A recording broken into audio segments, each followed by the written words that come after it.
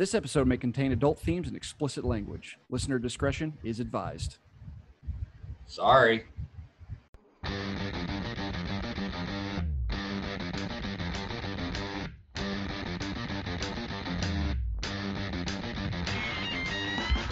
What's the trick in making my love stick? What's the trick? Hello, and welcome to the Film Critic and the Common Man podcast. Other film podcasts might use a white noise machine to sleep. We only sleep to the sound of a metronome. Every episode, we discuss a film from the perspective of a film critic and the perspective of a common man. We may not agree, but it certainly won't be boring. I'm your co-host, Ben Miller. I write about films for my own site, Ice Cream for Freaks, and a member of the North Texas Film Critics Association, as well as the International Film Society Critics. You can hear me guest on other pods as the David Thewlis of podcasting. I'm joined by my brother and the first man through that door because he loves it so much. Jake Miller, how you doing, buddy? Hey, I'm doing all right. This is a lot to get into. I would smash that metronome as well. I mean, it's just that's probably the most that's one of the most soothing parts of the movie is just like him throwing that metronome across the room. Just like yes. Yeah. I mean, I don't know why I ever started to begin with, but yeah. If you haven't guys by what we're talking about today's movie, it's going to be a bit of a bummer, but there's going to be a lot to talk about. It is not from 1995, the film Se7en, directed by David Fincher, written by Andrew Kevin Walker, starring Brad Pitt, Morgan Freeman, Gwyneth Paltrow, and Kevin Spacey, co-starring Arlie Ermy, Richard Roundtree, John C. McGinley, Reggie Cathy. A lot of single letter names there. Arlie, John C., Reggie, whatever. Something I noticed. Opened on September 22nd, 1995. For a movie that it was such a bummer, this movie made so much money. $100.1 million domestic, $227.2 international, $327 million on a $33 million budget. Very successful. Profit margin. Very, very much so. Only nominated for one Oscar, a big kind of a surprise snub for across the board. One Oscar for film editing, a very, very good nomination. Lost to Apollo 13. Interesting Rotten Tomatoes spread, 82% critics. A lot lower than I was expecting. I don't get that. I don't really get it either. But 95% audience. It is ranked number 17 on IMDb for the top 250 films all time. So it's very much one of those movies that are like, man, this is, people really love it. I think a lot of it has to do with like, man, it is just such a downer movie. There's not a whole lot of happiness in it. No, but I mean, it's a serial killer movie. Yeah. What do you want? You know, And it spawned 1,000 imitators. Essentially, this is Saw. the movie. All the Saw movies. Complete ripoff. Exactly. All the kind of like variations on it. There's Se7en did probably more harm for feature movies than it did good. Like I love Se7en. It's one of my top 10 movies ever. Personally, but I mean, really, yes, it is. I love it so much. That's why I'm so. It's such a bummer. Jake, speaking of, there's a lot of good to get into despite it being a little bit of a downer. Can you give us a quick plot summary of the film Se7en? Yeah. So Brad Pitt plays kind of a young hotshot detective, up and coming guy. I mean, he's already kind of proven himself, but probably thinks he's hotter shit than he really is. He's married to, he's a relatively young guy, married to a young wife played by Gwyneth Paltrow. And so he's recently, he requested an assignment in a rough part of town, basically. Yeah. A tough district. He's a homicide detective. And he's paired up with Morgan Freeman, or his character. And so basically Morgan Freeman is much more the experienced voice of reason Yes. The wise, old guy that's like, slow down, Yeah. hang on. Yeah. Much more patient. Yes. Yeah. And Brad Pitt's character is all gung ho. Let's go beat the streets. Yeah. All that. And Morgan Freeman's like, nah, we need to slow down, investigate, read this, read that. Well, anyways, so they're assigned together for a serial killer, basically a series of killings. Yes. In their area, committed by a guy with obviously like a biblical motive. I mean, there's also references to Canterbury Tales and Dante's Inferno. Mm-hmm. Divine Comedy. Lot of literature references in this film. Yeah. So basically, this serial killer is killing someone that is the epitome of each deadly sin. Yep. Basically, so there's pride, greed, wrath, envy, lust, gluttony, sloth. So, for instance, gluttony. There's an obese person, and he basically forces them to eat themselves to death. Basically, Mm-hmm. Like pride. I think it was a model. Yeah, it was a model, had a picture of herself over her bed. Yeah. Yeah. And he super glued like prescription pills in one and then a phone in the other, and then disfigured her face terribly. And so basically she had to choose between, she can take the pills in her own life, or she can call for help and save her life. Yeah. And as opposed to being permanently disfigured, she ends her own life. Yeah. And so they go through a series of these murders. They're all motivated off the 7 deadly sins, thus obviously the title. Yes. And so Kevin Spacey plays the serial killer. Just named John Doe. Never given any more information than that. No, and luckily, the good thing about Kevin Spacey is he's never done anything actually creepy. This was only an act.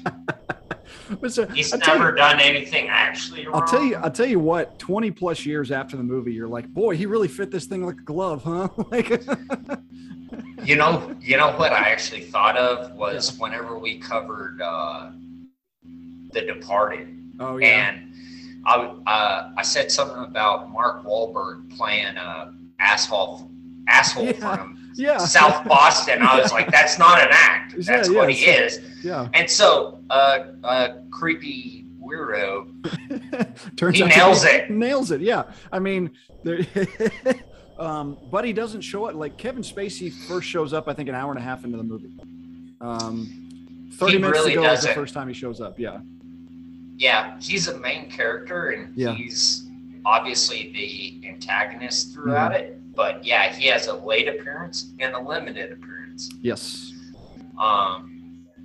So that, basically, the way the movie goes is there's this constant conflict between Brad Pitt wanting to be a gung-ho hero, and Morgan Freeman being the experienced detective. They're looking into these serial killings, and ends up Kevin Spacey playing John Doe, the serial killer, ends up making Brad Pitt play a part. Yep. By actually murdering his wife, who's pregnant. Yep. Unknown to him at the time, but unfortunately, murders his wife, decapitates her, and then puts it in a box and has it delivered to him in the final scene, in which he's confessing everything to Brad Pitt, and he tells Brad Pitt that the last two deadly sins are basically he envies Brad Pitt and his life, his relationship to his wife. So he says, that's my sin, and the final sin is revealed with wrath. Please shoot me. Brad Pitt caps him, effectively ends, factually ends Kevin Spacey's character's life. Yep. And then effectively ends his own. Yeah. Whether he's in a mental hospital or is convicted or his career's over. His life as he knows it is over. Yeah. And Morgan Freeman does a good job of, like I said, being that voice of wisdom and reason. And in this movie, like, he's a week away from retirement. Basically, at the end of the movie, he's like, am I going to retire? I don't know. Maybe not. There's so much to get into. Specifically, as bleak as this film is, there's a lot of the best part about it is probably the relationship between Brad Pitt and Morgan Freeman. They don't necessarily like, okay, we're in love with each other or anything like that. We're best buddies. That relationship never really gets to that point. It's more of a, okay, we're in no way the same. Let's complement each other in this relationship. Old versus new. Yeah, old versus new. Old school and new school. So it's we discussed this during our Departed episode. It has been established you were once a police officer. I was. There is a lot about this movie how it relates to cops in a lot of different facets.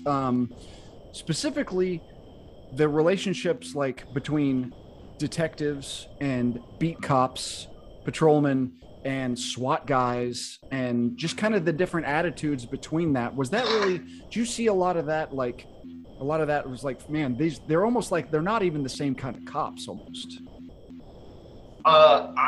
Yes, there are stark differences, that exist. But I mean, in my experience, and I can only speak to, my experience with the agency that I worked for. Mm-hmm. But, it wasn't that contentious. Mm-hmm. I was a patrol officer for 10 years. Mm-hmm. During that time, I was also an alternate for the crime scene investigation unit. So I did that as well. And then I was a detective in the sex crimes unit for 3 years. During that time, I've seen the different levels going from beat cop to presenting this to a district attorney, getting warrants signed by judges. And something, like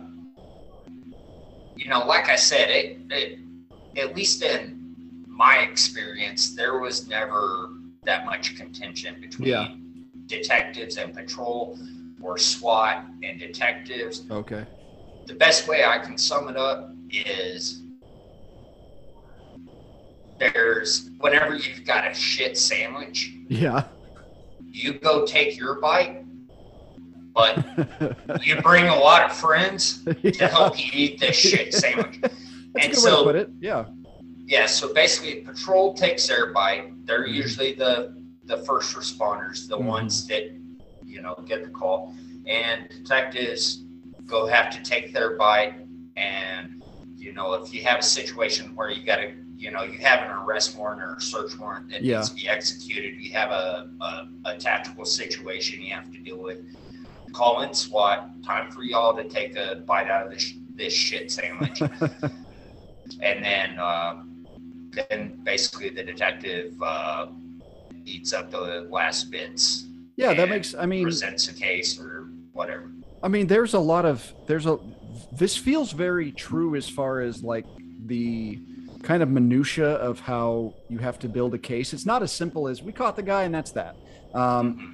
Morgan Freeman has a speech specifically. He's sitting next to Brad Pitt and they're waiting for fingerprints. And he says, we just get mountains and mountains of evidence. Even the most promising clues generally just lead to other clues on the off chance they might ever be used in court.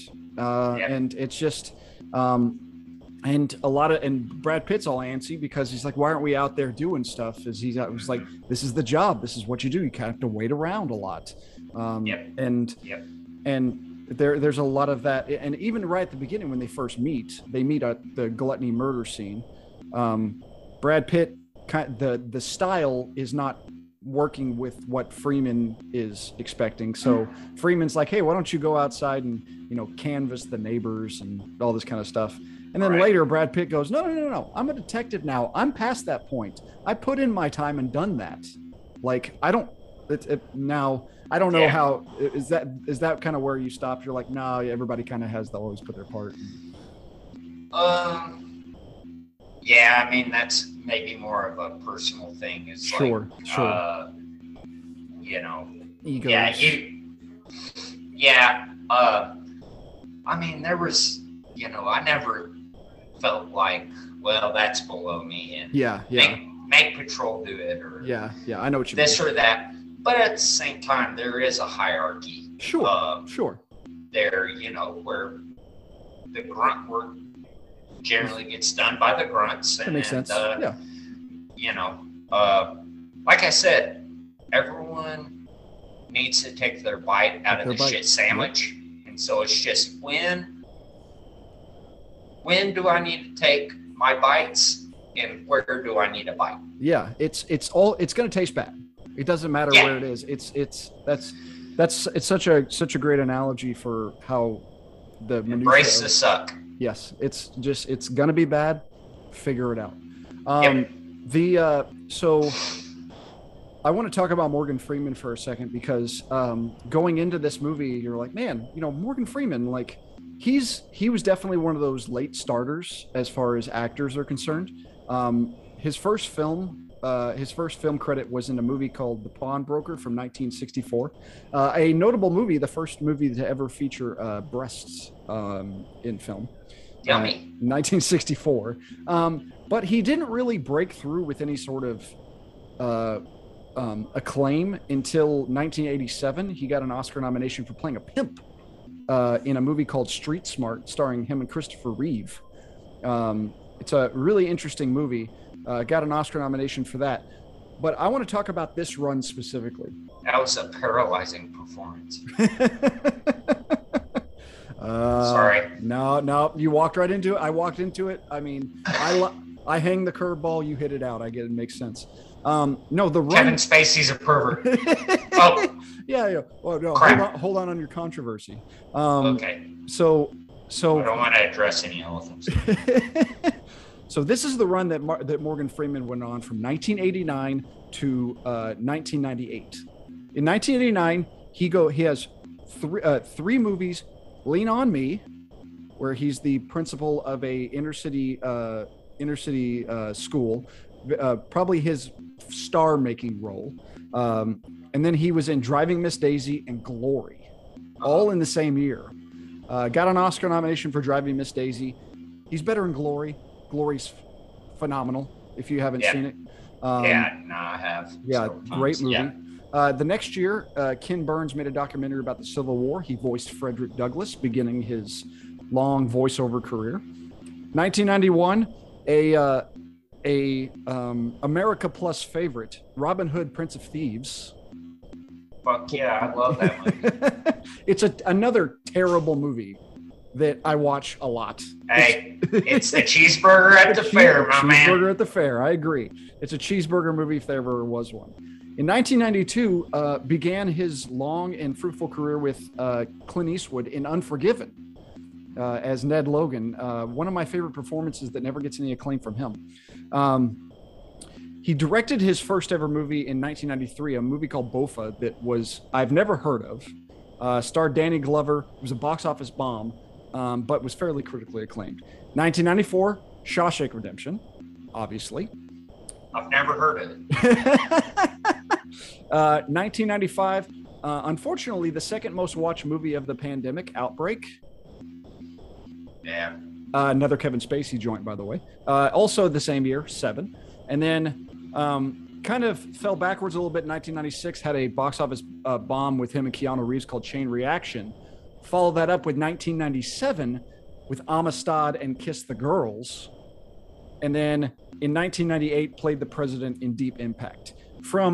That's a lot of work. That's a lot of work, and it's a lot of big stuff. I'm shocked that something with Keanu Reeves didn't. So how's that? How did that not work? Well, it's I've read some. Chain Reaction is one of those movies. For some reason, I've read way too much behind the scenes stuff, and it was a disaster ready to happen. And Keanu Reeves and Morgan Freeman were essentially signed on. They're like, this is gonna suck, but oh well, let's keep going with it. Getting paid. Get paid. And these days, I wonder if he has financial issues, because he does 4 movies a year, almost like clockwork at this point. It might just be small things, but he's in a lot of stuff these days. He must have child support or something. Well, whatever it is. But anyway, so I mean, that run is one of those things, and it's not necessarily like, you don't think of him as like a movie star necessarily, but I mean, I think this is his best performance. I think in Se7en, he's better than he is in Shawshank Redemption. As much as I love him in Shawshank Redemption, I think there's more complexity to it in this one, and it doesn't work without what he brings. Yeah, I think he has to stand in contrast to Brad Pitt's character. Yeah. Like, yeah. I mean, his character in Shawshank, he does the same thing, but I don't know. Yeah, it is a much more complex role. Yeah, I guess, and so, and I was reading a little bit about this just kind of in prep. I was like, oh, you know, I was looking. I saw the 82% on critics, and I'm like, who's not on board with this? Yeah, and I didn't get that. A lot of people don't think Brad Pitt's good in this movie. I think he's perfect for what the movie needs. Like, he's really cocky, young, good looking, high energy. Yeah. And even and I was thinking about it, the more if you go through the movie, and Morgan Freeman's character is so good as a detective, it makes Brad Pitt looks that much worse. But the one time you're like, okay, he's in his element, is whenever he's chasing after Doe. And he is gung-ho Superman. He is jumping across cars. This is what he signed up for. He is chasing after the guy. He's going to stop them, and he's going to put an end to this. It's action, action, action, as opposed to the necessary, boring, the grueling banality of detective work. Yeah. You got to write your report. You need to read this. You need to research. Yeah. The office work. Yeah. Yeah.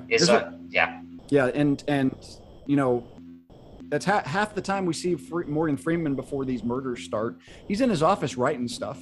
I can't imagine. And this is, you know, pre 2000, so it's all by hand, and all paper, or a little bit of typewriting. I mean, you have talked about it all the time. Half of police work is the minutia of writing reports.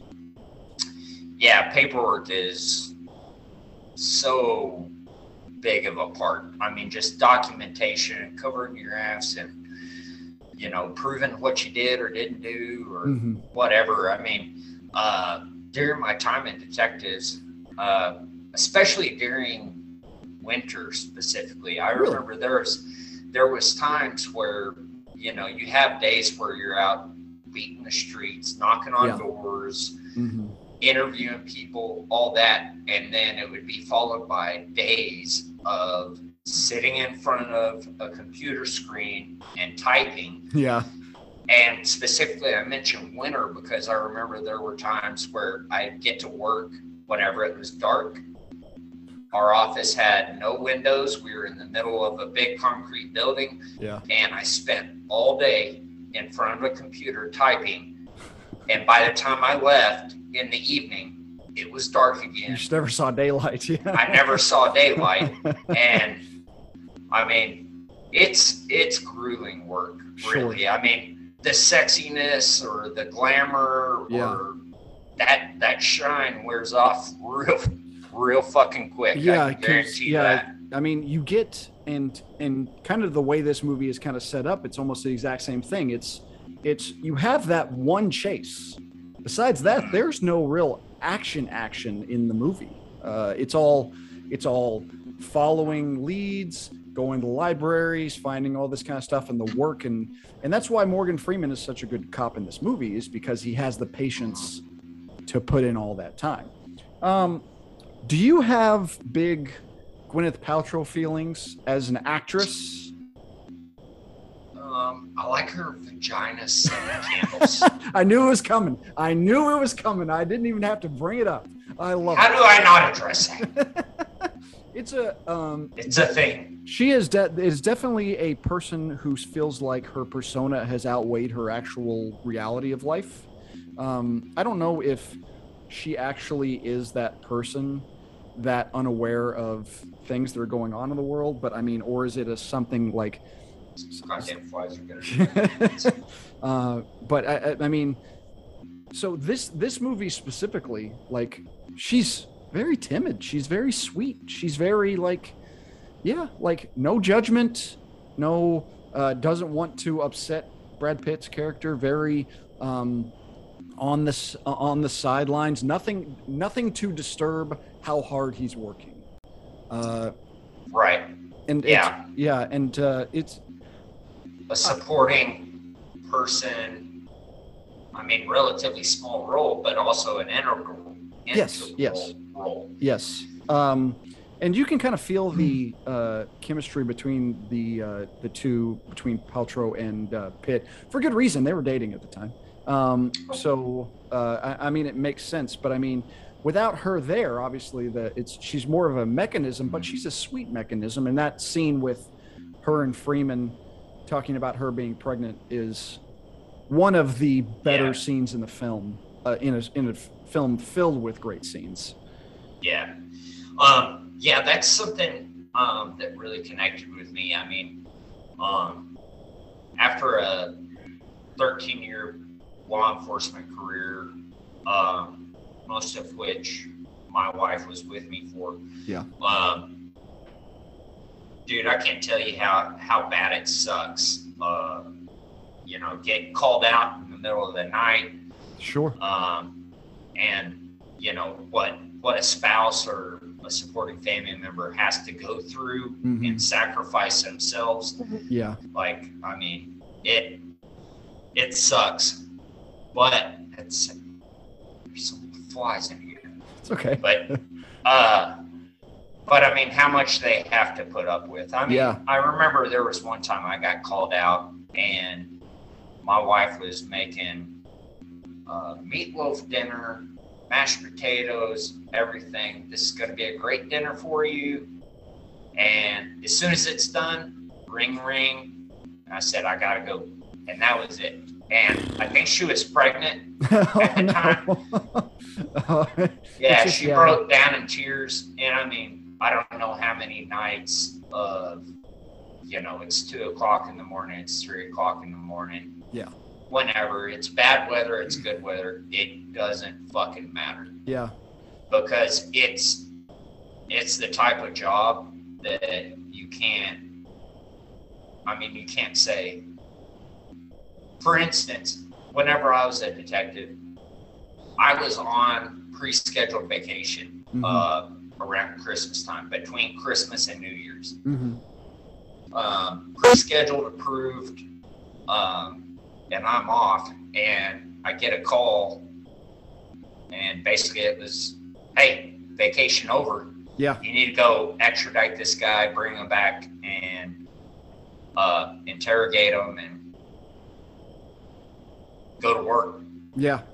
And you can't say, oh, well, actually, I'm tired, or I have vacation scheduled, or anything. They're like, no, there's a serial rapist you need to go get. And it's not like they called you. It's not like they called you first.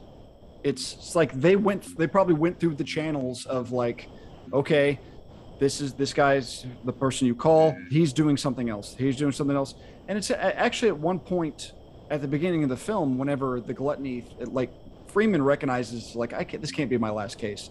He's like, give it to somebody else. And he's like, I don't have anybody else to give this to. I can't just, it's not, you don't pick and choose. This is what you have. This is what you do. So, okay. Yeah. That is exactly, that specific part reminded me of whenever I first promoted and got assigned to detectives in this sex crime unit, which is it's a tough gig. Sure. Let me just put it that way. I agree. But whenever I showed up for my assignment first day in detectives, and my lieutenant, my boss over that unit, says, well, you're assigned to this unit, so you got that going for you. And it was completely facetious. He was basically of course. He's well, like, I know you don't you want landed a shit spot, so there you go. Here's your bite. It's going to Good be luck. Your bite of the sandwich is going to be much bigger than everybody else's. I'm sorry. Exactly. And he was like, you're going to have to fucking deal with it. So of the seven murders in this film, I'm obviously not saying it's cool, but you know what I mean by it. They're kind of like you said. You compared them to Saw. They have a certain flair to them. Is there one that stands out? Justice, I suppose. Not even justice. I mean, but like whenever you watch the film, and you're like, okay, that's like the Pride one for me is the one where the Pride kill. I was like, that is the one that I don't even feel bad. Like, yes, you don't want to cut a woman's face off and all that kind of stuff. And it's almost impressive at this point. And Morgan Freeman mentions that whenever they're talking about the gluttony victim, and it's like there were 2 receipts. That means he was feeding them, went back to the store and got more food. It's like it's almost, man, that's a lot of effort to get it in there. Speaking of some of those, one of my hallmarks of an exceptional movie is how much I like the small little performances around the outskirts, and there's a lot of that. Our man Arlie Ermey, former gunny himself, as the police chief, has one of my favorite laughs of the movie, where he's out in the pit and phone rings and he says, "This isn't even my desk," and slams it down. And Richard Roundtree, Shaft, as I think he's the district attorney, or he's in the room whenever they have John Doe. I really like him. He's not in the movie much. John C. McGinley from Scrubs, Dr. Cox from Scrubs as California. He's the SWAT commander. SWAT guy, yeah. California, stay away from here, yeah. And then a couple others I wanted to point out, specifically my man Leland Orser, who I will always remember specifically for this movie and Saving Private Ryan. He's in the 2 movies and has the same scene. Wait. Yep. Go ahead. He's the glider pilot in Saving Private Ryan. Yes, the FUBAR guy. Yep, that's him. Yep. Yes. And essentially, like, that's what Leland Orser does. He pops up in movies for 5 minutes. You're like, that scene and that guy was great. And I've never seen. He does a great job, and you never see him again. And this one, man, he purposely hyperventilated himself, and was the gun was in my throat. Man, it's so intense. Pretty convincing. Very convincing. It looks like a panic attack. And I really like that scene in general, especially how it's framed, how Morgan Freeman is talking to Leland Orser, and the much more reserved guy talking to a guy who does not need to be high strung. Riled up. And on the flip side, Brad Pitt also being very calm, very, very, very understanding of things, talking to Michael Massey, who is the guy, he runs the Lust parlor.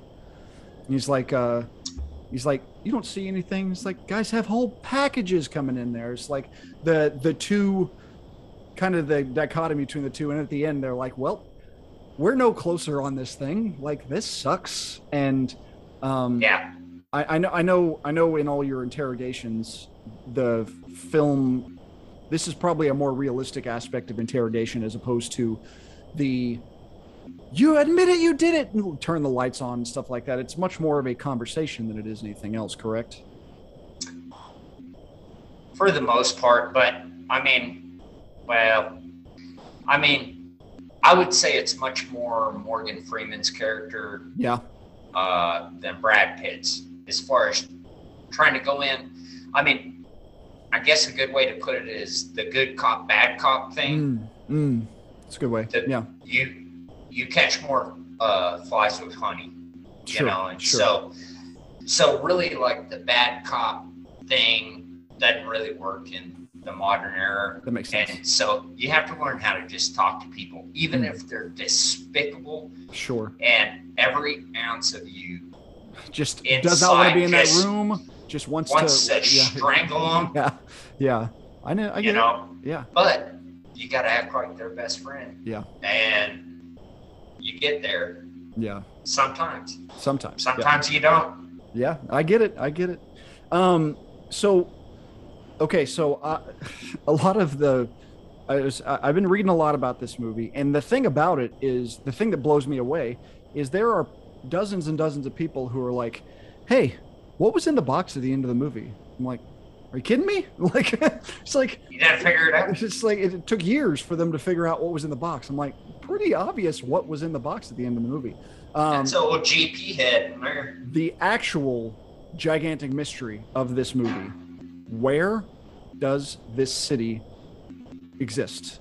What city is I don't this? know. Because it is Not a clue. it is a large place, constantly raining, filled with crime, an hour from the desert and mountains. It makes no sense. Like, logistically, like, because you're like, oh, it's New York. And then all of a sudden at the end of the movie, they're in the desert. And you're like, well, that's not it. But it's not really California. Like, Albuquerque, maybe? I mean, I have a feeling Albuquerque. Well, the SWAT teams, helicopters, and Albuquerque and all that kind of stuff. But I like how subtle their surveillance is. It's a big black helicopter with white police, and they're like hovering low, and they're like, "Okay, we've got them inside." I'm like, subtle. So yeah, it's a cool device as far as to keep an idea of setting. But I agree, as far as actual, like, oh, it's just like, oh, you're supposed to be alone and absolutely alone, nobody else there except that helicopter. What a coincidence. He's like, they're traffic. You know, what are you gonna do? Like, I don't know who that is. Okay. I want to get into. I'll go ahead and start with this week's poll for a dumbass. Every week I talk to Jake about a filmography of a director or an actor, or sometimes a film year, and he just kind of goes through and tells me whether he's seen it or not and how prevalent it is to the common man.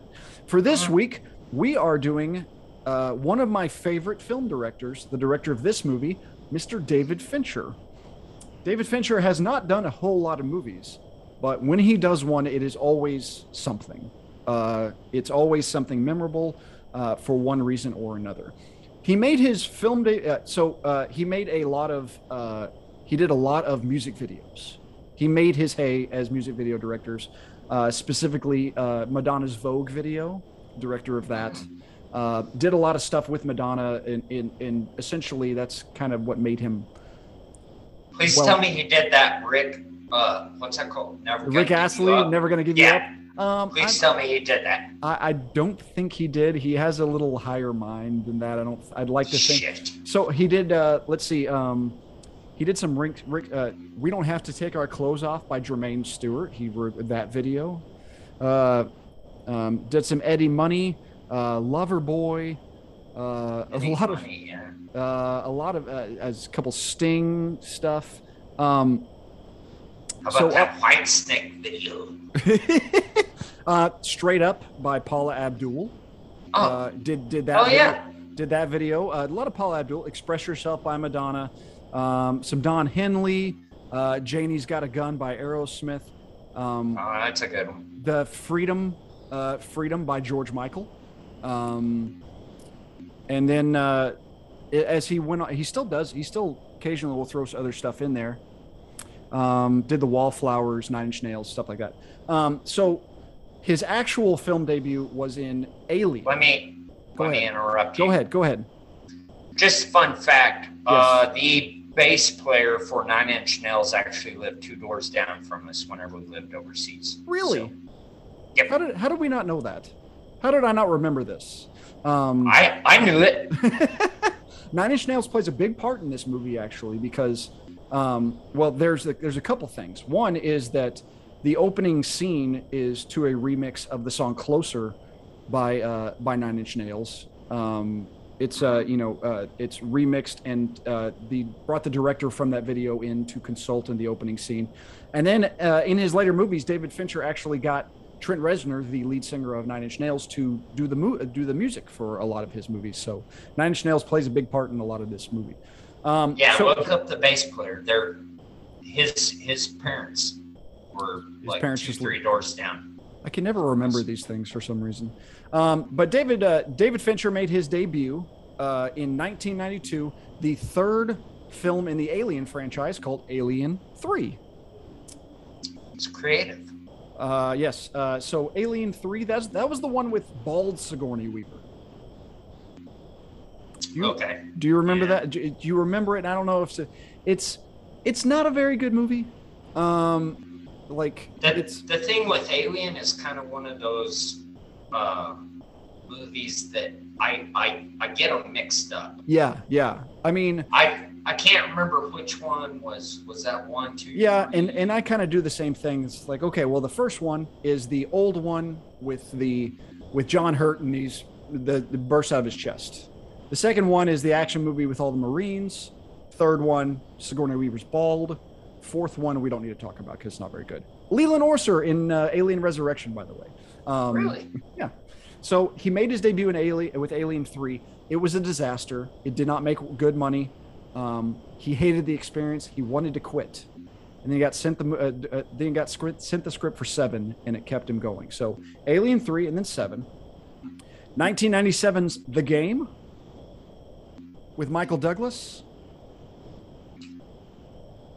Michael Douglas is a executive, and his brother Sean Penn gives him a game for his birthday, and it essentially seems like it's ruining his life and destroying everything about him. It's a really interesting movie. If you ever get the chance, it's not bad. I got nothing on that one. And then about 1999's Fight Club. Yeah. So That's that's a solid flick. solid flick. It's weird, but It's there's a lot of it's grown into a thing where a lot of people who shouldn't be liking it like it a little too much.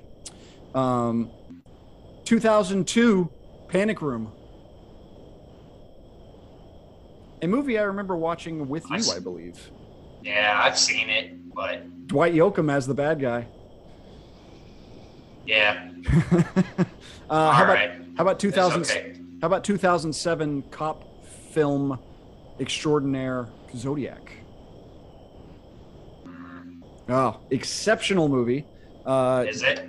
It's a 3-hour opus, essentially tracing all the investigation of and all the chaos from the Zodiac crimes. It's really, really good.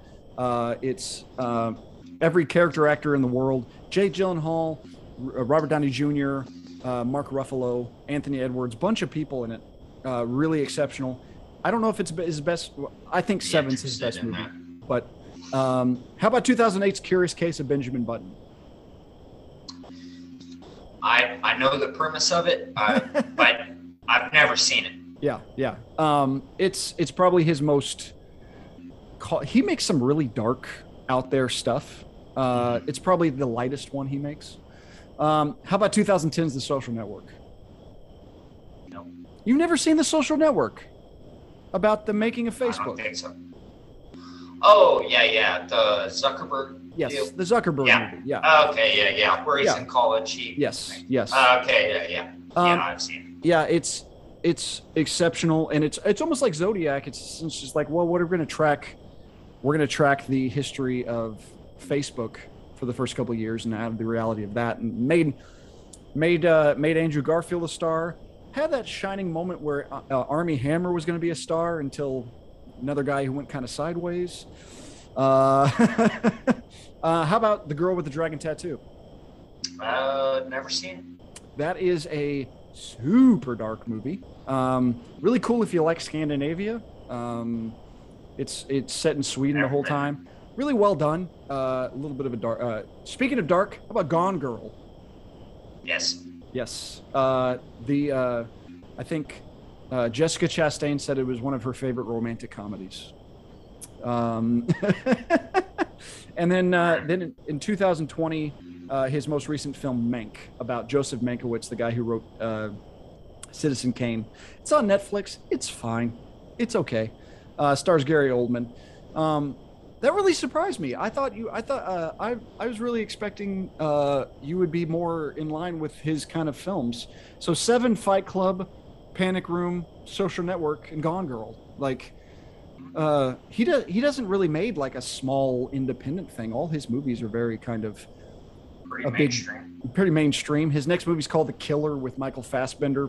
It's based on a comic. It's coming out next year. So that's surprising. I'm surprised with it that you didn't have the David Fincher knowledge that I thought. All right, buddy, you got anything for me today? Well, Ben. Yes. You're in the hot box. I'm in the hot box. The hot box is a weekly thing where Jake, instead of me kind of steering the conversation, Jake puts me into the interrogation room, also known as the hot box, and starts peppering me with questions. Jake, whenever you're ready. All right. Well, exactly. Whenever I'm ready. You're in the hot box, dude. Who do you think's running the show here? I'm trying to steer the conversation. No, I know. Well, okay. All you, buddy. Don't you get an attitude with me. All right. So, normally I do more of an interrogation of Ben. Okay. But this week I thought I'd mix it up and do more of a trivia. Ooh, I like it. Type of situation. I like it. I'm on board with this. Yeah, so I was a criminal justice major in college, and obviously I was a cop. Mm-hmm. And so this week we're gonna do a serial killer trivia. Ooh, I'm on board with this. So, well, it doesn't matter. You're in the hot box. You're not in control. It's true. It's very true. You're not free to leave. I know. Right now. I'm okay. You're free to leave when I tell you you're free to leave. Yes, sir. Exactly. Okay. So the way this is gonna work, I am gonna lay out several facts about the serial killer in question. Okay. Obviously, this film deals with a serial killer, cops, the investigation, all that. Okay, so I'm going to lay out several facts about the serial killer or their cases, their victims, whatever circumstances surround that. And then you name the serial killer. Okay, I like this. As soon as you can. Okay. Okay, so basically buzz in and say, I got it. Gotcha. Okay, and I'll give you a hint. These are all American serial killers. Okay. Within the last 50, 60 years. Okay. So it's not like modern, not like ancient guys who poisoned everybody with arsenic. Okay, I gotcha. Okay. Okay, number one. This individual nickname was Milwaukee Monster. Victims include 17 men or boys. Okay. His crime streak ran from 1978 until 1991. Okay.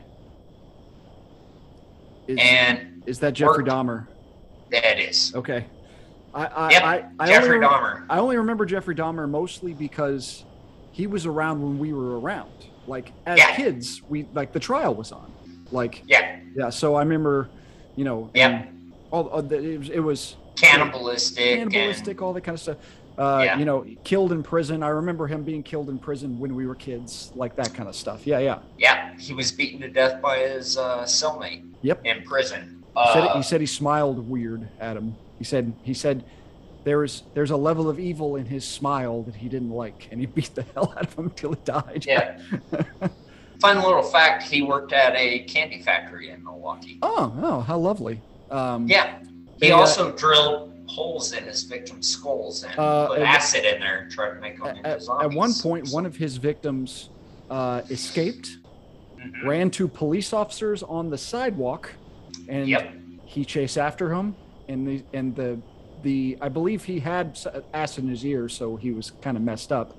And the police officers are like, "Oh, Mr. Dahmer, is he with you?" He goes, "Yep." It's like, "Okay, see ya." Yeah, it's my boyfriend. He's having a rough night. I'll take him home. Yep. Okie dokie. And he killed him. Yep. He did. Good times. Yeah. Good times. Yeah. Okay. Number 2. Yes. All right. This individual had a pretty short crime spree span. Okay. It was 89 to 90. Okay. Florida. Okay. This individual is sentenced to death for 6 of 7 confirmed murders. Eileen Wuornos. Yep. Yes. Oscar winner. And you can't be Sorry. internet searching. Are you? I'm not. No. I'm not. I want the integrity of this game to be maintained. No. It's an Oscar winner, man. It's hard for me not to know Eileen Wuornos. Like, yeah. It's almost unfair how ugly they made Charlize Theron in that movie. Almost. It is. I mean, she is. That was. It's the biggest tragedy, but also like you're like, well done. Yes, right. Exactly. You're like, ugh. If you can make that chick ugly, I mean, that's a feat. I agree. Absolutely. Eileen Wuornos, man, not exactly a fun life from that woman. No. Yeah, only claimed to kill in self-defense. Yeah, and 6 times. Yeah. She had a rough go of it. Yeah, but no excuse. No excuses. That's right. All right, number 3. Okay. This individual, New York City area, 1976. So I'll set the scene. Believed his neighbor's dog was communicating with him. Yep. It's the son of Sam. I just don't know. Hold on. Yep. It's not Neil. He was caught by police just from a simple parking violation at a fire hydrant. That's how he got caught. Horowitz? Oh man, I'm not. You got the wits right. Wits. I knew it was a wit something. It's Berkowitz. Mm-hmm. Okay. First Larry? name? Larry? No. Larry Berkowitz. It sounds right. No.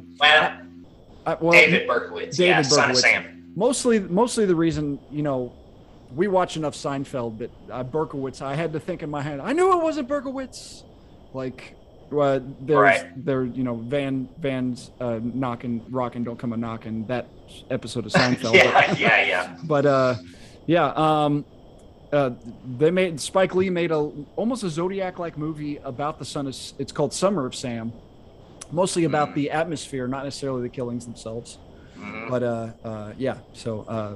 Berkowitz. Yeah, he had a reign of terror. Yeah. How many to kill? Not many.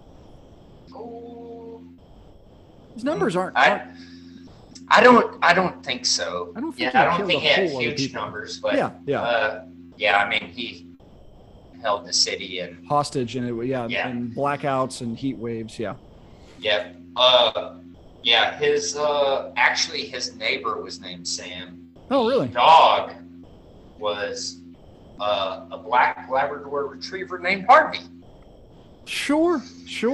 I mean, how'd you like to own that dog? Well, there's a son of Sam reference in this movie. At one point, Brad Pitt says like, my dog made me do it, and Jodie Foster made me do it, or So I mean, those kind of references, yeah. All right, next one. 20 confirmed victims. Ooh, okay. Confessed to 30, Okay. They think probably over 36. Okay. The crime spree, assaults and murders, span 1, 2, 3, 4, 5, 6, 7 states in the United States. California, Colorado, Florida, Idaho, Oregon, Utah, and Washington. Okay. This is He was executed. Well, I just said he. no, but he was executed in '89. It's oh, I'm blanking. It's Zac Efron, Yep. but it's I just watched that movie last night. It's a Extremely wicked, shockingly evil, and vile. Yes, that's what the one of the prosecutors said about it. It's good. I've heard. No, it was the judge. Oh, the judge said, oh my goodness. Played by John Malkovich. Really? Oh, really? Yeah. Have you not seen it? I haven't actually. It's on Netflix. I know I can. It's great. We watched it last night while I was trying to research this. Man. Come on, give it to me. Just say the first name. His real first name is Theodore. Okay, so that's Teddy. What am I going wrong here? Think of Ted Bundy. Ted Bundy. Yeah, I was fixing to say, think of Married with Children. Yes, Ted Bundy. I almost said Ted Kaczynski. It was like different. I mean, yeah. Okay, yeah. But yeah, that's Ted Bundy. He focused on young girls, right? I think his youngest victim was 12. And females. Kept escaping from prison. Yep, and then represented himself in his final trial. Yes. He was a law student. Yep. Yeah, and actually there's references to him in Silence of the Lambs where he wears a cast and acts like he's having trouble getting something in his car and then luring women to help him, and then... That makes sense. Makes sense. So, don't help disabled people. Brought to you by this podcast. That's right. Oh, wait. All right. I'm disappointed in myself for not knowing Ted Bundy, but go ahead. You got there. Yeah, close enough. Yeah. It's okay then. Yeah. Okay. This one, 10 confirmed victims. Okay. Ranging across decades. Okay. The crimes were committed in Wichita, Kansas, and Park City, Kansas. Okay. This person was the president of church council and a Cub Scout leader. Yep. Victims include 2 males, 8 females, ranging from 9 years old to 62 years old. Yeah. Sentenced to 175 years. This man is the Kansas City something. I don't actually know the name. It's I'm not sure I know the name, even if I would have told if you. I don't think it's one of the obviously 10 people is plenty and kind of put you in the pantheon, but it's not one of those like, oh, a serial killer name. Like, who is it? Well, in letters he left for the police, he would describe himself by what he would do to his victims, which is bind, torture, kill. Oh, okay. The BTK killer. Yes. Who was Dennis L. Rader. Dennis L. Rader. Okay. Yeah. Okay. By the way, I'm not sure if you've seen the series Mindhunter. Mindhunter. It's about the formation of the criminal psychology division of the FBI. Directed by David Fincher, the director of this movie, and it's based on the true accounts of them interviewing serial killers, and specifically Wayne Kemper and the various other people like that. They criminal profiling. Yes. Yeah. Pretty good, solid series. I think it's on Netflix. All right. I only got one last question for you. I'm ready. All right. I try to identify your sin from the 7 deadly sins. Okay. I couldn't pick one out. Well, So I'll ask you. I appreciate that. Use some introspection. What do you think your sin is out of the 7? Or the one you're most prone to, or the one I was prone susceptible to? Probably like even being as I always want to say sloth, just because I'm like, it's like I want to be lazy. I'd prefer to be lazy, but it's not. It's like that's not actually the case of what I am. I'm super duper busy for some goofy reason. No, good old fashioned envy. Like it's Envy. It's not even necessarily envy of things. It's more like, hey, we're going on vacation. I'm like, well, I can't go on vacation. I have a job to do and all this kind of stuff. And it's kind of just an excuse for me to get angry. So envy's my go-to. That's the one that's it's not necessarily one where I'm like, oh, this is the, it makes me do things. It's just kind of lets me sit there and stew as opposed to anything else. I'm gonna go on a limb and say yours is wrath. Bingo. Yeah, it's nice that we know each other enough. Yeah. No, like, I mean, whenever we were kids, and yeah, I mean, even still now, it's like I would fight at the drop of a hat. Yeah. And Ben was always very conciliatory and diplomatic. Yes. And yes. Yeah. And anytime there was any conflict with me, let's fight. It's time to go. Let's drop them and go. Like, yeah. Let's throw hands, but it's always so funny that we were raised in the same house, because it's almost like same house, same parents. Your idea was to fight. Mine is like, there's got to be a different way for this. Yeah. It's always been the case. That's not a good idea. Yeah. Well, it's called being smarter. Hey, whatever. All right. Well, Ben. Guess you're free to go. Guess I'm free out of the hot box. Speaking of box, Jake thought of a great game for us to play. Again, with a little bit of help from our wives. Inspired by the ending of this movie, it is called What's in the Box. So much like our What's in the box? What's in the box? What's in the box? Man, my favorite. It's almost, I've seen enough where it almost makes me laugh. He's so desperate to ask, and then what's in the box? He goes, what's in the fucking box? Like he gets really mad at one point. Like, okay, what's in the fucking box? Yeah, he's like, stop, and it's like, actually tell me.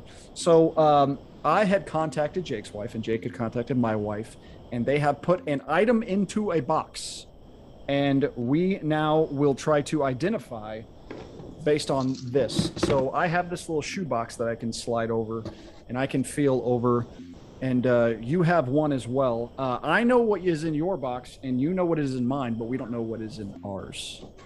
Right. So this will be stupid, but I mean, if you're listening to this podcast, I apologize. This is more of a visual medium, but we'll try our absolute best to describe what is going on here. All right, so for the sake of this, I will go first, and then you can go following me. So I have my box here. I don't need to look into it, but it is slid open. So I'll be trying to feel it around and see what we got here. So there are parts to it. I'm pretty sure it is a Mr. Potato Head. I am correct. It is a Mr. Potato Head, and they lost an ear. So not bad. Not as terrifying as the head of Gwyneth Paltrow, but you do what you can. I wanted to make sure you got a head in the box. I got an actual head in the box. That's a good way to put it. Well, yeah. And speaking to your wife earlier, I was like, y'all have a sprinkler head you can put in there, a shower head, a head of lettuce. I like it. We discussed the head of broccoli. I like it. You wanted to keep with the head theme. I like it. Yeah. And, I didn't want to catch a murder case, so I didn't cut someone's head off. Actually, nobody's actual head is in there. Okay. That's good to know. Right. All right. Now, Jake, it is up to you to put your hand in your box and decide what it is. Okay, here we go. Over here. I don't think it's going to be dangerous. As you reach in, figuring around. Okay. It's an electric razor. That's exactly what it is. Very well done. Yes. I was trying to think either like what I wanted to do you're not much of a wine drinker. So I wanted a wine opener because it's just there's a bunch of weird angles to that. But the electric razor, I wanted to know just offhand. They mentioned before they go take dough out at the end of the film, they're shaving to put the microphones on their chest. And they make a joke about workman's comp claims. Did you ever have to make any workman's comp claims for injuries you sustained on the job? I don't think I ever had to make a comp claim. But you were injured on occasion. Yeah. Broke my hand twice. Yeah. Hurt it another third time. Had busted noses, busted lips, stuff like that. But I mean, it was pretty good where they give you time off. Time to take care of it. An alternate assignment where you could be, office work or whatever while you heal up or whatever. Okay. So I never was like out of work where I had to make a claim. Yeah. Okay. But yeah, So you've never shaved off, never shaved off a nipple in the line of duty. No. It's good to know. All right, Jake, is there anything else you wanted to add about the film before we sign off here? There's some fun little facts. The library night guard George, played by an actor called Hawthorne James, better known as the bus driver from Speed before Sandra Bullock takes over. The greasy FBI man, played by Mark Boone Jr., better known these days as being a much different looking man. He is in Sons of Anarchy. He spent 8 seasons on Sons of Anarchy. And one other thing I did want to note about the ending. So the writer Andrew Kevin Walker wrote the movie the way it's constructed, and the studio didn't like it because they're like, it's too much of a downer. We want to change it. We changed it to like a chase to save Gwyneth Paltrow at the end. They accidentally sent the wrong draft to David Fincher, who was like, I want to make this movie. I talked to Brad Pitt and Morgan Freeman. They're like, we want to make this movie. And the studio's like, we want to change the ending. And all 3 of them said, you change the ending, we quit. All 3 of them were like, this is the absolute ending we wanted. It's like, Gwyneth's head doesn't get cut off. We're not doing it. So there is even a third alternative ending where instead of Brad Pitt shooting him, Morgan Freeman shoots him. That would be interesting if he sacrificed himself for because on his behalf. He's at the end of his career. Yes, it's a really he's single, no kids. It's a really, really interesting idea. I love the ending. I don't want to change it. But if you're going to change it, that's the way would be it. That'd be it. Yeah. So, what is your film rating? Was there anything else you wanted to add to it? I would just say I think something interesting is there's a scene where, excuse me, Morgan Freeman and Brad Pitt are sitting in a bar. Yes, great scene. And Morgan Freeman said, this isn't going to have a happy ending. Yeah. It kind of calls it away. That sums up the whole movie. Pretty much. I mean, it ain't going to have a happy ending. Exactly. It's like there's no part of this where you're like, hey, I'm going to feel good about this. It's not necessarily it's a downer ending, kind of like we were talking about, like with The Mist and or like even Brokeback Mountain. But Brokeback Mountain's more sad. This is going okay. So in your professional opinion, what is the ending for Brad Pitt's character? What do you think is the legal conclusion to what happens? Because there's been a lot of circumstances Right. where there's the famous one where the dad who his son was molested, and they brought the guy in from the airport, shoots him in the airport, gets a 10-year sentence, but it's suspended. So Yeah. I understand there would be a lot of sympathy on his side. But what do you feel is what would have been the outcome if this was real? Well, his law enforcement career is over. Obviously, yes. Yeah, but I would say he'd either,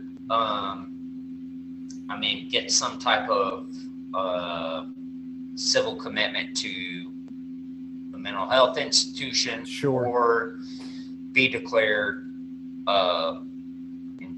insane,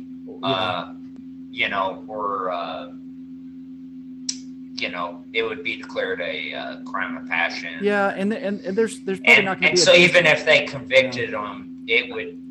It's not like there's some district attorney just dying to nail him from all of this. Like, it would be everybody kind of be like, I get it, but. Yeah, and I mean, what jury members are going to be like? Yeah, throw the book at him. Yeah, exactly. Oh, okay. This guy sent his wife's head to him. Yeah, it's just like, oh, and he killed him. Oh, okay. That sounds fair to me. Yeah. Well, yeah. All right. Jake, my film rating for this movie is 5 out of 5. It is. Okay. I feel. Yep. I think I have it ranked as my 9th favorite movie ever. Really? But I mean, it's the best movie in 1995. It's Fincher's best movie. I think it's Morgan Freeman's best performance. It's probably Brad Pitt's top 3 performances. I really like Moneyball, but him and Moneyball and this, a couple other things. But I mean, it's just the perfect Kevin Spacey role, especially with hindsight.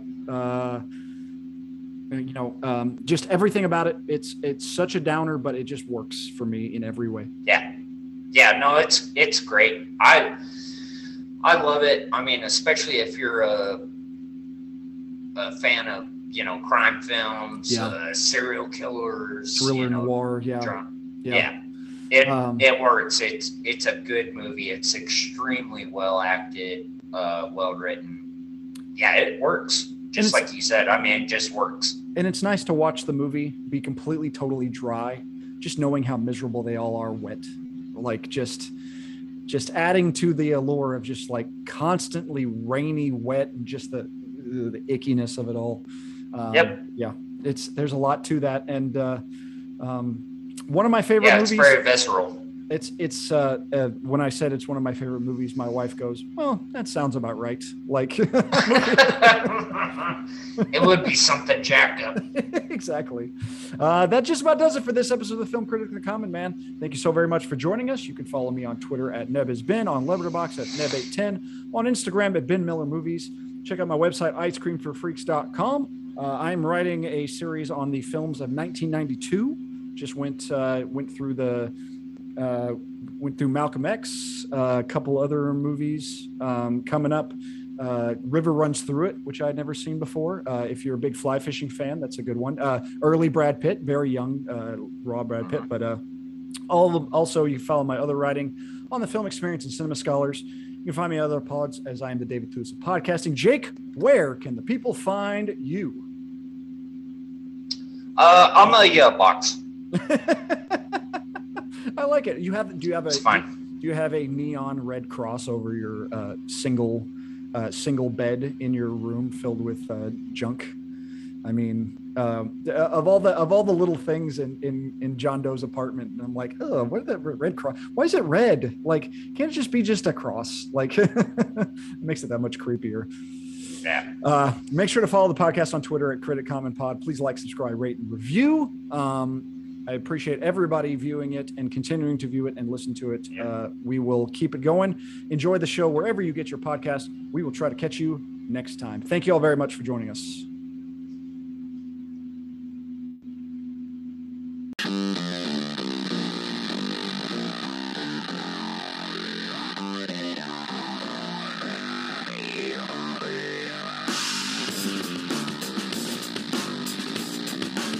What's the trick? What's the trick?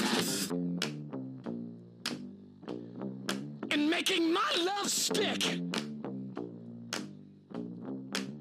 What's the trick?